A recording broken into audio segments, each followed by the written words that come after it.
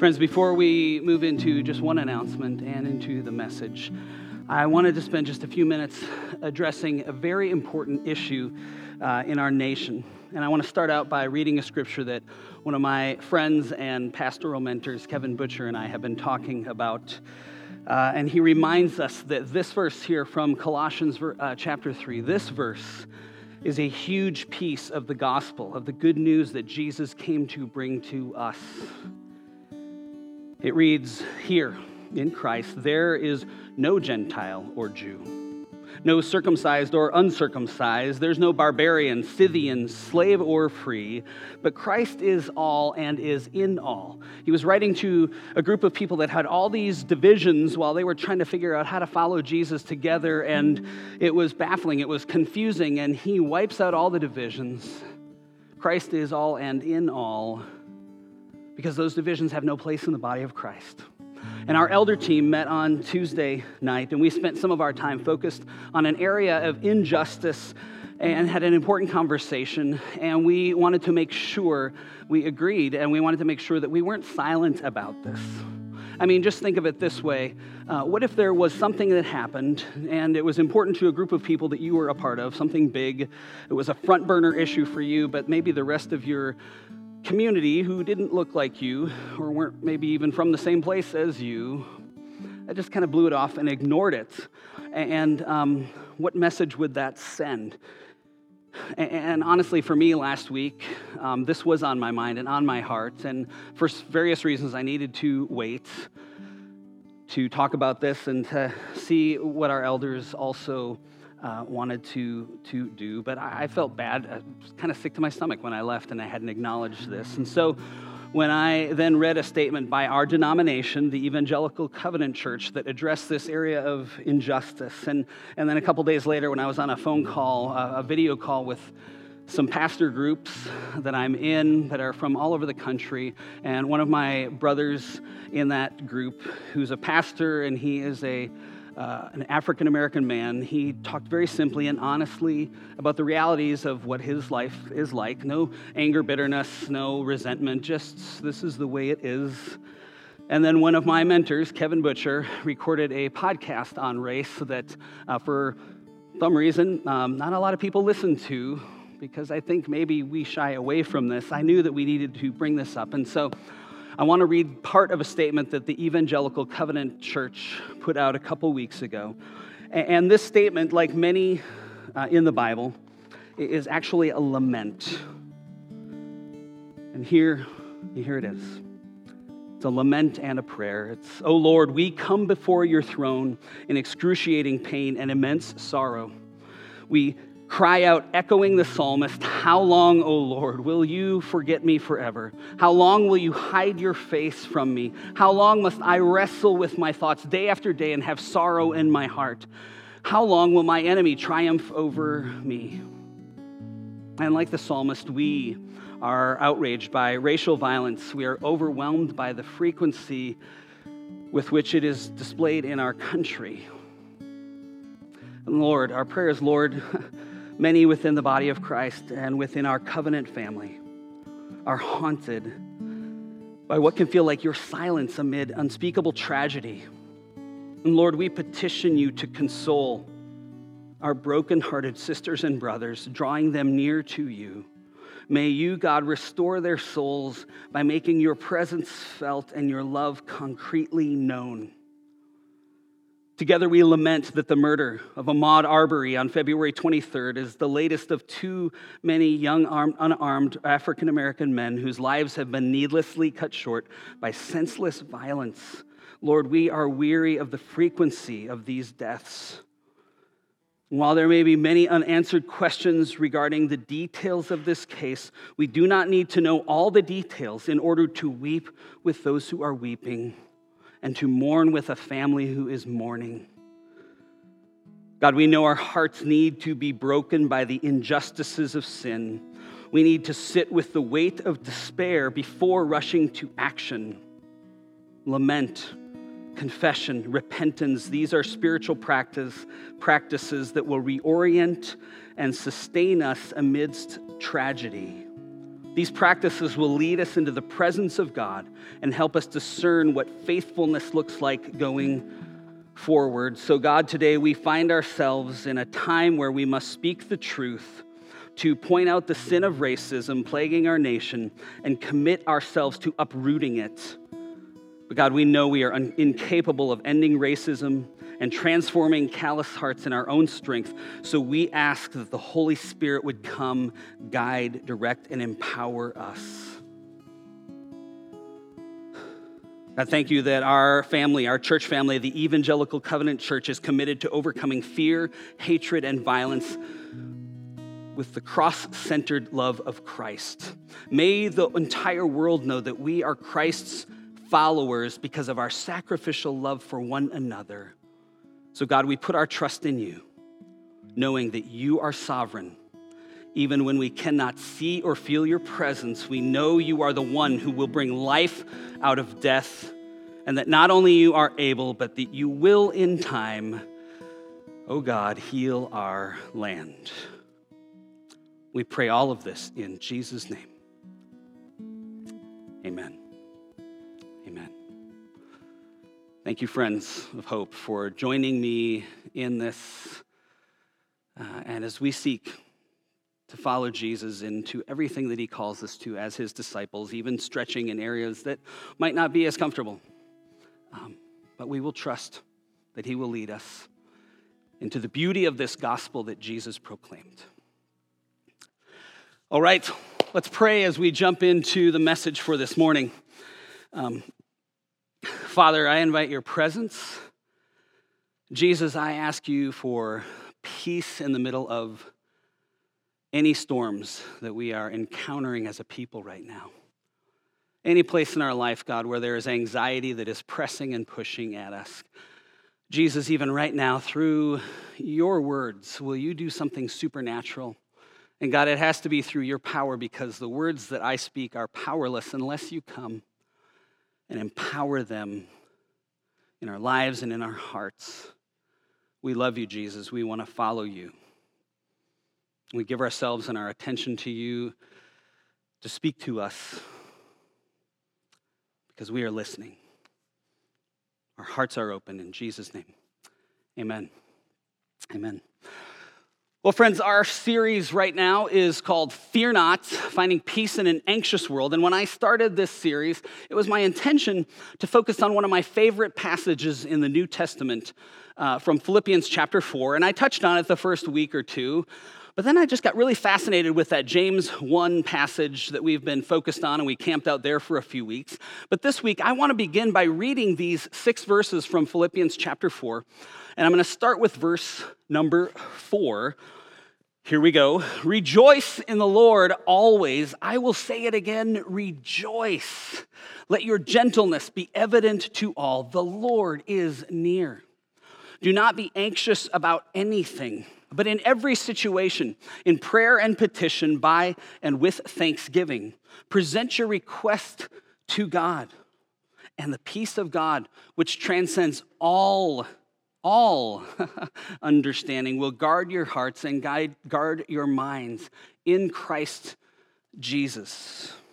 Finally, brothers and sisters, whatever is true, whatever is noble, whatever is right, whatever is pure, whatever is lovely, whatever is admirable, if anything is excellent or praiseworthy, think about such things.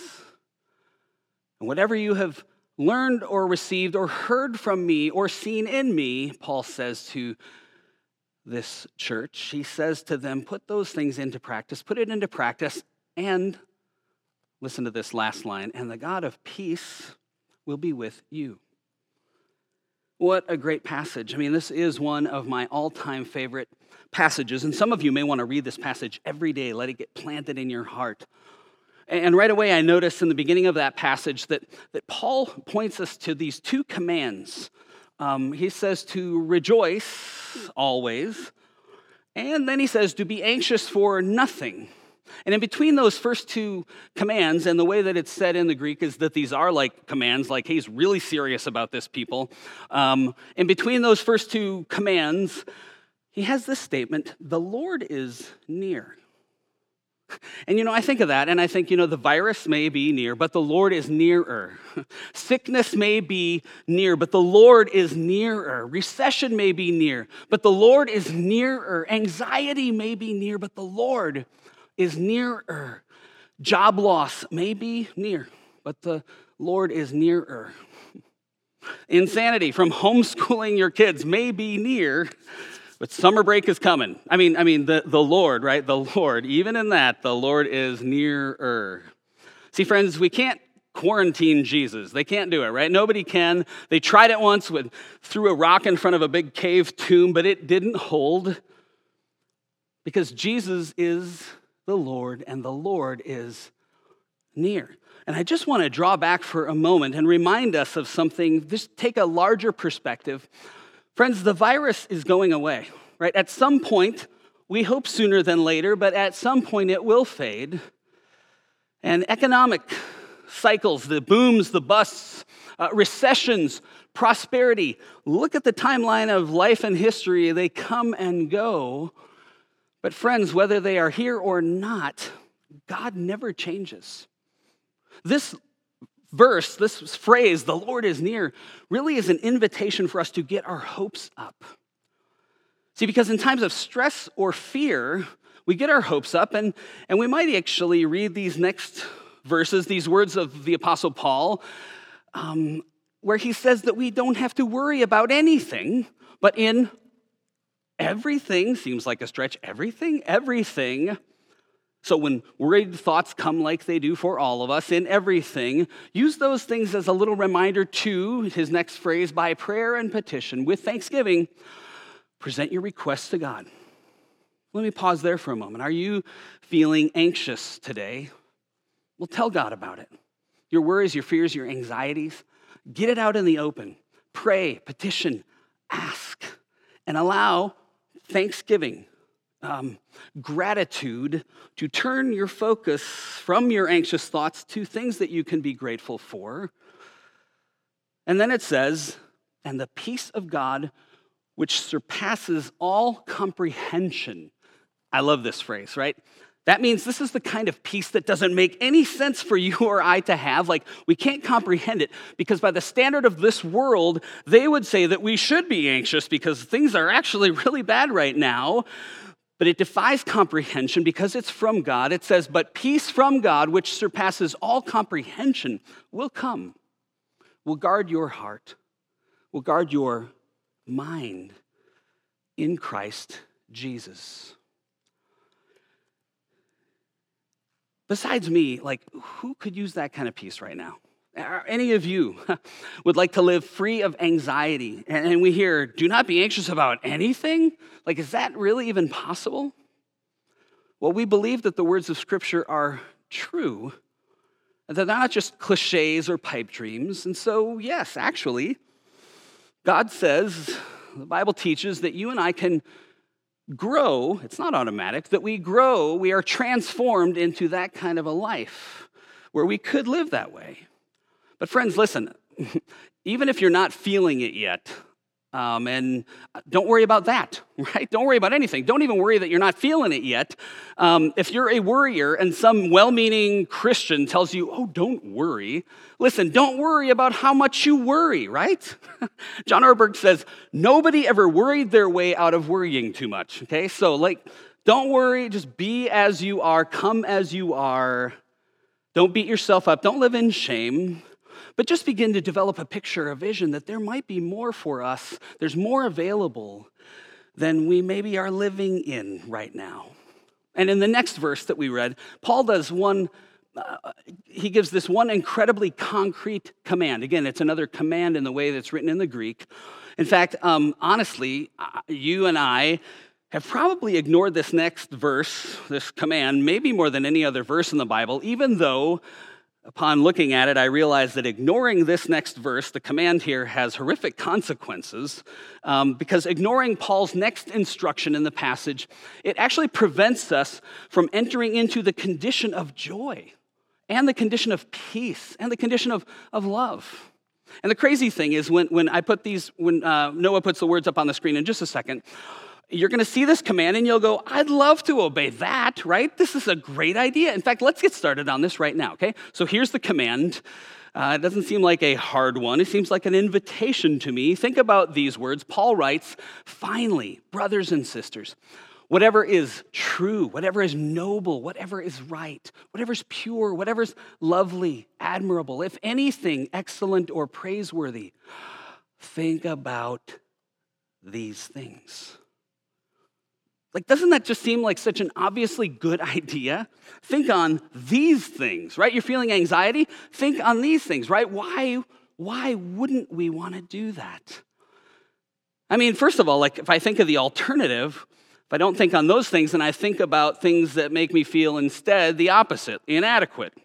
If I think about things that make me feel unloved, unable, unhappy, ungrateful, small-minded, dissatisfied, scared, or self-centered, what happens when my mind gets pulled to those things and I get fixed on that kind of stuff, what do you imagine I might start to be feeling more of the time, most of the time, maybe all of the time, if I'm focused on that? Not so good. Yet the truth is, often that's where our minds just tend to drift and even lock onto, not onto the invitation of thinking on the beautiful things that God invites us. And so when Paul says, think on these things, it's because he knows that the primary way you and I experience life and reality always is through thinking, like it's through our minds. So if my mind is fixed on fear, anxiety, and self-protection, my life's going to look a certain way. If that's where my mind is fixed, my life will look a certain way. But if I fix my mind on what is true, right, good, lovely, honorable, excellent, my life will look quite another way. But here's the thing, friends. Most of you who've been around church very long at all, you've seen these passages, you've seen these verses, you've probably heard a sermon on this. And yet, honestly, do we really know that many Christians who are not anxious about anything?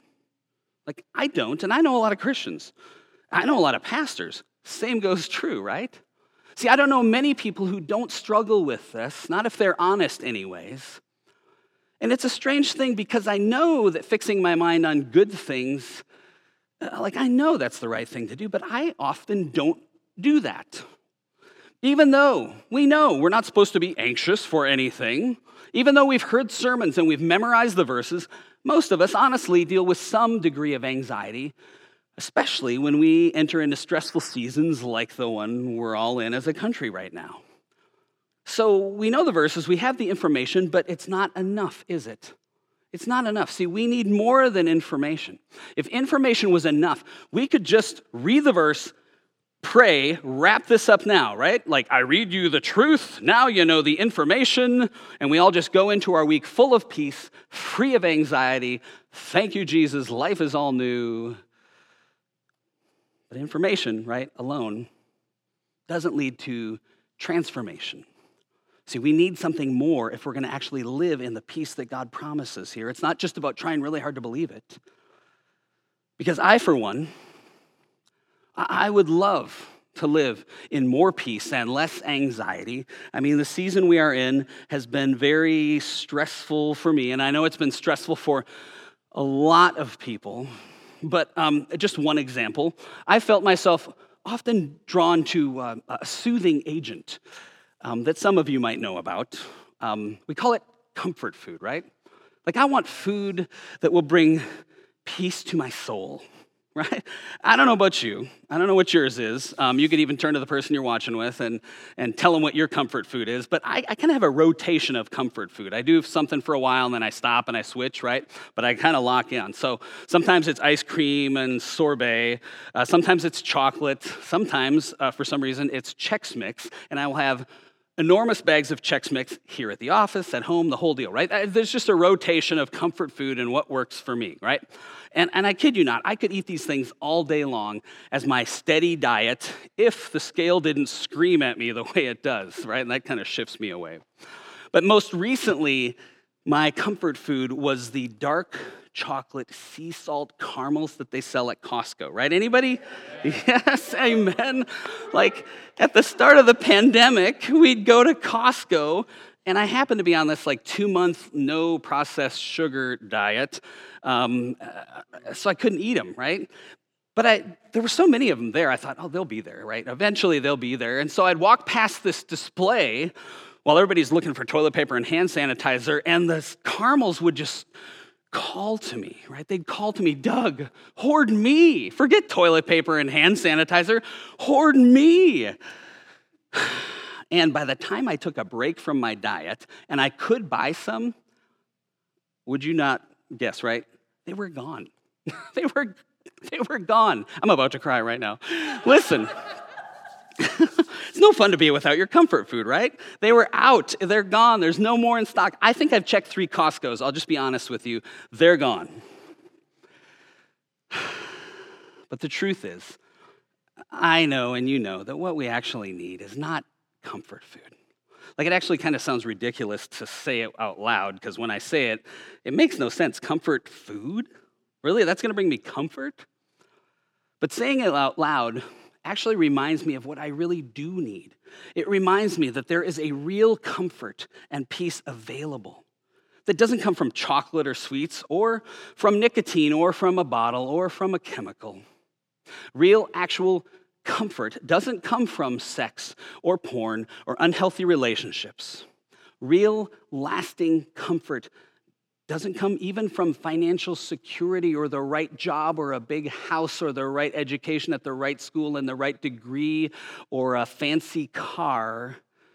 According to this gospel that we embrace and believe, real comfort comes from fixing our minds on whatever is true, whatever's noble, whatever's right, whatever's pure, whatever's lovely, whatever's admirable. If anything is excellent or praiseworthy, fix our mind on these things. It's a centering of our life and our mind and our desires on Jesus, who's representative of every one of those things on that list right there.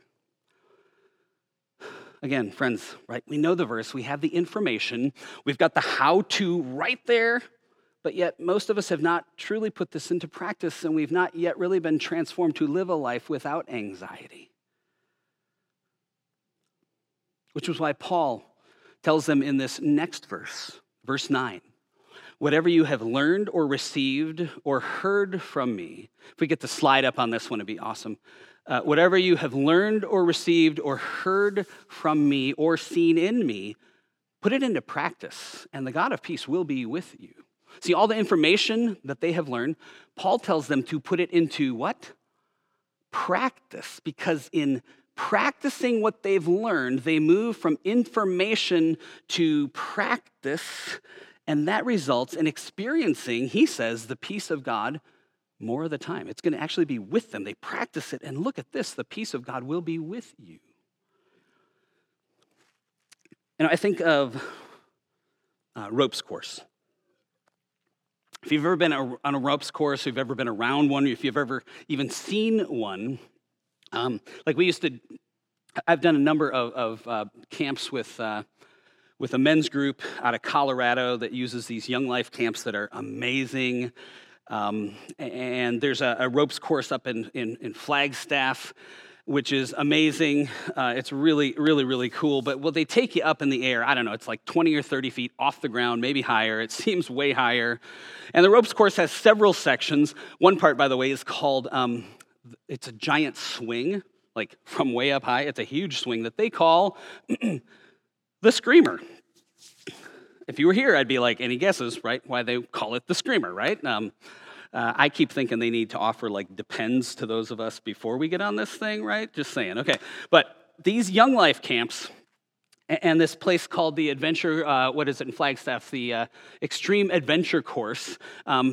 Benny Albright, Brad Thompson, Heidi and I went about a year and a half ago to that one. Maybe it was a little more than that. But when you go to one of these places, before they let you go up on the ropes course, you get a little lecture, right? There's a teaching element before you get to go on the ropes course where we get some information. And it's good information, it's important information, it's vital information.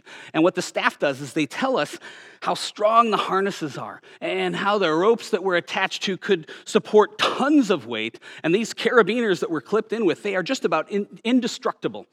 And they say all of this by way of saying that up there on the ropes course, you are safe, right? You have no reason to worry when you're up there. They'll tell you you're in more danger when you're in your car driving home than you are up on the ropes. And they say, I know it's not going to feel like that at first, but that's the truth. You're safe, you're clipped in, it's all good. Now, everybody hears the same lecture. We get the same information. And here's what's interesting. Nobody's disputed the facts. We all nod our heads. We believe what they say about our being safe. We all do. But when people get up on the ropes, even with the information, we don't actually believe that we're safe, right? Our armpits don't believe they're safe. Our sweat glands apparently don't believe that we're safe. I think of the verse in John 7 where Jesus said, out of your bellies will flow rivers of living water. Yeah, I think, whatever is flowing out of your belly when you get ready to actually do the ropes course, not actually rivers of living water, it's rivers of something else, right?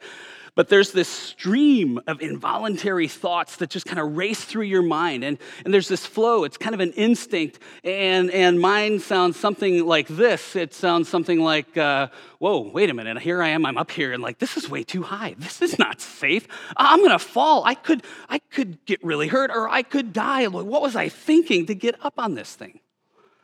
And when our minds go there, these minds have not been changed.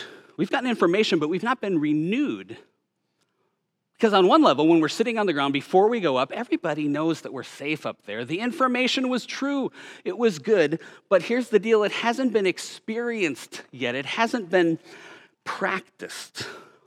So here's what happens. The first time you go up on the ropes course, you get up there and you are scared to death. But if you then go a second time, you're afraid, but maybe a little less afraid. Do it a third time, you're afraid, but maybe even less afraid than the second time, and so on and so on. See, when we put the information that we were given into practice, that's where it's at. We take the information, we actually live it out, we trust it, we live it, we practice it. And what's interesting is when you're at a place like this extreme adventure course in Flagstaff or at one of these camps, what's really kind of fun is to look at the staff. They've been around on the ropes hundreds of times, all summer long. And because they've put themselves through this experience again and again and again and again, and have experienced being safe again and again and again and again, what happens is, miracle of miracles, their automatic ingrained thoughts have changed. Their stomachs and armpits have become convinced that life on the ropes is a perfectly safe place to be. See, their minds have been, through practice, their minds have been renewed. Their anxiety level drops. They have experienced the information, and they are now living it out as true and real. Now, I want you to look back at a passage in Scripture that illustrates this just as clearly as I know how to illustrate it. It's from Romans chapter 12, verses 1 and 2. And some say that this is the core text for spiritual formation in the New Testament. Paul says, therefore, I urge you, brothers and sisters, in view of God's mercy. He's saying, in light of the wonderful person that God is, if you're thoroughly now convinced and experienced his competence, his goodness, he says, I urge you to offer your bodies as living sacrifices, holy and pleasing to God. This is your spiritual act of worship. Do not conform any longer to the pattern of this world, but be transformed. And the way that the language is used here, it's clear that it's not something we do ourselves, that God does the transformation. We're partners in it, right? Be transformed by the renewing of your mind. So even the part of saying that it's your mind is in there, that there is a role that your body plays. Your mind actually gets renewed. There's transformation of our whole being available. And again, it's done by God, but of course you're a part of it. You get to partner with him in practicing what he invites you into. Now let me just quickly say, and I wish I could talk about this longer, but I got about 15 minutes to go, and this would add a lot more than that. This kind of practicing is not about earning your salvation. Okay? This is not about proving something or proving to God even about how serious you are about your faith. No, listen, friends, God takes us as we are.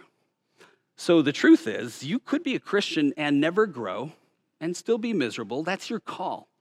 But there's so much more available. Like, why would we want to live like that? See, he invites us into something more, into transformation. John Ortberg pointed this out once. He said, on a ropes course, the staff offers their bodies kind of like this living sacrifices thing from this verse here. They put their bodies on the ropes time and time again, and ultimately their minds are renewed. They become transformed. And how does that happen? See, they've practiced over and over and over, and this thing that at first seemed impossibly frightful is eventually calm, peaceful, and maybe even anxiety-free. Their practice has led to transformation. When we think back to the Philippians 4 verse that says, do not be anxious about anything, but in everything, by prayer and petition. And I wonder, when I look at that verse, what would happen if I actually practiced that? Like when anxiety comes or worry starts to build, I stop, I pray, I petition, I ask God, I give thanks, I make my request to God. Like if that becomes my reflexive habit, normal for me, what do you think would happen to my anxiety levels if I put into practice what Paul is teaching us here? Actually, I've been making that a specific practice on a frequent basis ever since the pandemic started, and I'm not 100%. It's not even my goal.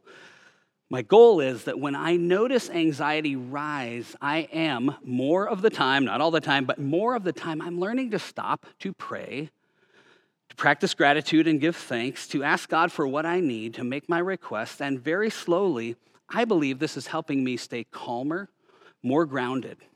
Now, those around me are like, oh my gosh, I can't imagine you without it, because I don't know that calm and grounded is always the way we experience you. But yeah, it would be much different, probably much worse. But friends, not all of the time, but more of the time, when I live this way, when I practice this, I can live in peace. I don't get yanked around by major bouts of anxiety, which is a really big deal for me, because there are times in my life when I have wrestled with anxiety big time, where I could feel my face and my body just flush and tight and tense and on high alert from the moment I woke up in the morning. Sometimes as preachers, people say to us, wow, I don't know how you do that. I don't know how you get up in front of people and talk and write sermons and then get out there and try to do this. And honestly, when I first started doing this, I was scared to death. Like, I was nervous. I mean, I was talking to youth groups of very small groups, and I was still petrified, so nervous to speak. It was very stressful, but over time, over practice, I still maybe get nervous from time to time. But as I've gone, out on the ropes in our metaphor, probably 1,000 times now, I notice I haven't died yet. And so my fear has in many ways been transformed, because I can look back now at the practice and see, oh, God showed up. He spoke something through me that someone needed to hear. And so if we practice things and we see, wow, it's going well, I'm going to be okay, it actually can lead to some change, to some transformation. All right, I'm going to ask you guys to hang with me. I have something I was going to skip, but I'm going to include this. All right, here we go. I hope this is going to be really helpful for some of us. Let me start it this way. Benny Albright and I, we went on a backpacking overnighter this week in Aravaipa Canyon, and permits are hard to come by, and I got them way before this thing started, and you got to get months in advance. They only allow, I think, 30 people a day, and we walked through this incredible canyon with trees and crazy rock formations. There are these cliffs and a creek that runs the entire way. And I've been there before a couple times with Heidi, just for a day trip, but never overnight. But by going with Benny, I got this different perspective. See, Benny is a rock climber, so he sees things that I would never have noticed. Like, I look up and see this beautiful rock formation and this cool-looking cliff, but Benny sees that, and he sees handholds and anchor points and rock walls that just beg for somebody to climb up them. I mean, personally, all I can think about is, okay, what if I have one of those anchors or clips that come loose when I'm 30 or 40 or 50 feet in the air, and I'm falling to my death here in the canyon where nobody can retrieve my body from, which would make Heidi really irritated, but that's all I can think of. But not Benny. He sees this differently than I do. So I get to learn a little bit about rock climbing. And I have a gimpy shoulder and probably another 40 plus pounds to lose. So I've not done much rock climbing, and there's not a ton of hope in me doing much rock climbing. But if you've ever done any rock climbing, and sometimes you do this on a ropes course too, there's a key moment while you're climbing, you're strapped in, you're ready to go. Here's how it works. You say to your instructor, or you say to your climbing partner, "En belay." Now, en belay, that's a French phrase which means, I've lost my ever-loving mind. Thank you, Jim. One laugh in the room, one laugh in the room. Thank you, Jim. Thank you, Troy. Thank you, Troy. I really need a laugh track. No, en belay, to belay a rope means you make it absolutely secure. You fasten it to something immovable, then it's wrapped around this little carabiner, and then when you say en belay, it means, okay, I'm now connected to a power, an anchor that will keep me from falling. I'm moving now from just receiving information to actually taking action.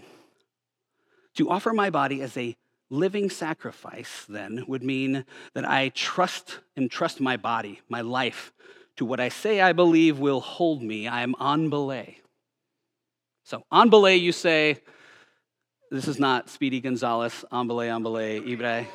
2 years of Spanish in high school. That's all I got, right? No, it's en belay. I think Noah even put it up on the screen. Yeah, it's there. Okay, good. So you say en belay. The instructor says belay on, and then you, the climber, say climbing, and the instructor says climb on. Thank you, Jim, right? And then you're on your way.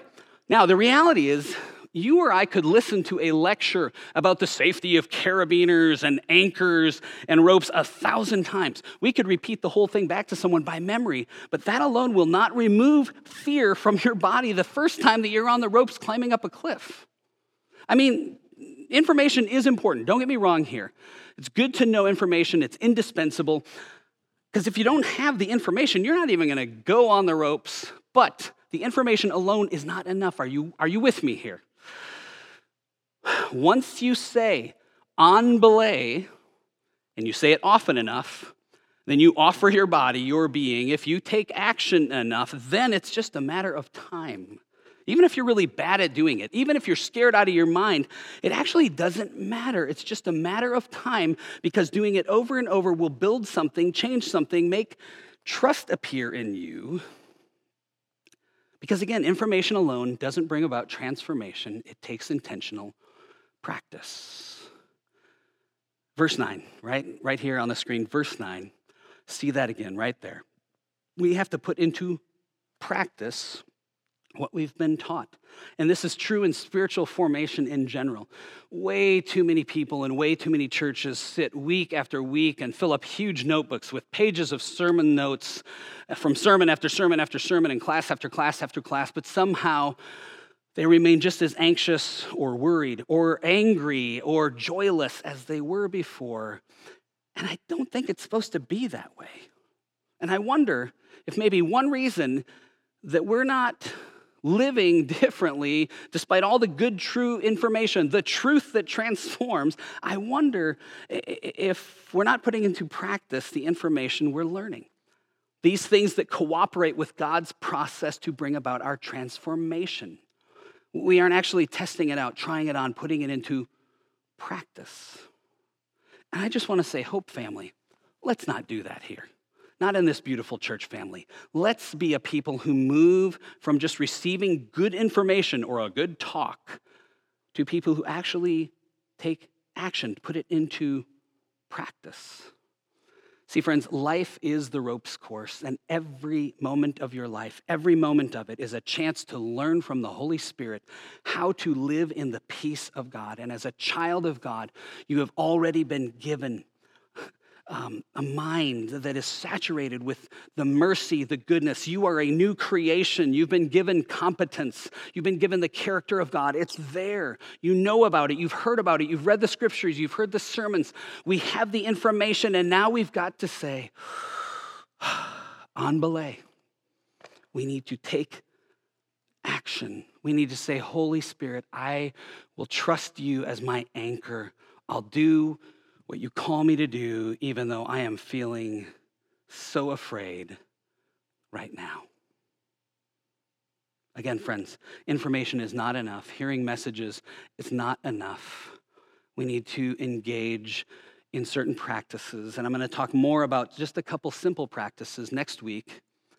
And as we go to our closing song here, I just want to give you two practical things and two practical ways to apply this message, this teaching for today from the scripture.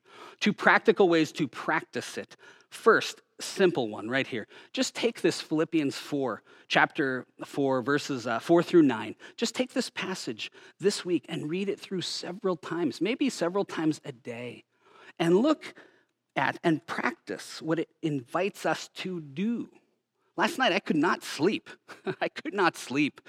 Lots of stuff on my mind, trying to figure out the ending of this message, knowing I was going to go a little long. We had a lot of other things happening. I had this anxiety, and I thought, oh, what if I practice taking this anxiety to God in everything by prayer and petition, with thanksgiving, giving gratitude to God that I get to be one of the pastors here at this amazing church. Just so grateful for that. That turned my anxiety down a little more, presenting my request to him, hearing him say he'd be with me in this, fixing my mind then on Jesus, fixing my mind on Jesus and knowing that he's with me.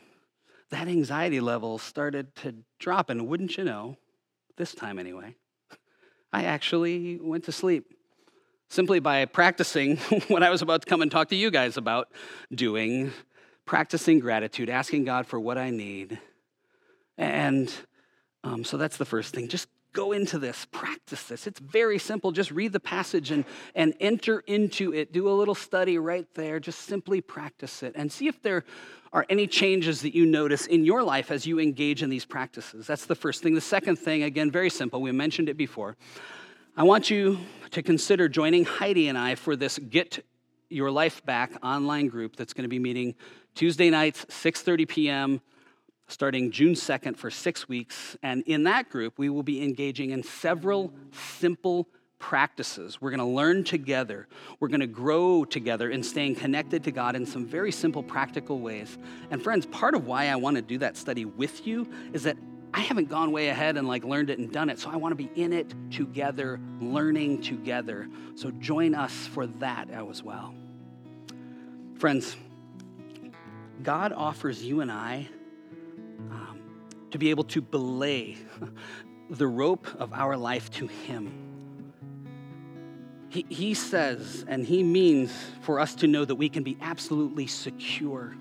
We fasten the rope of our life to something immovable, a perfect anchor. And then when we say on belay, what it means is, I know. God, I know that connected to you, I'm connected. I'm anchored to a power that will keep me from falling. So now instead of just having the information, I'm going to move from just information to actually taking action, to moving into trust. Because friends, pandemic or not, life is a mixed bag. And we can go through this one and only life anxious and worried, or there's this option to live this life knowing peace, being anchored to a steadfast, steady God of peace. My friends, life's too short, and joy is too good, and God is too wonderful. Your soul is too valuable, and you matter too much to throw away even a single moment more of your life to anxious striving. Friends, we can choose peace. We can learn to love it and cherish it and train and practice it. And tune in next week where we talk about how we'll practice it together, because you and I can practice fixing our eyes on Jesus, trusting him to be the anchor that holds us in any storm.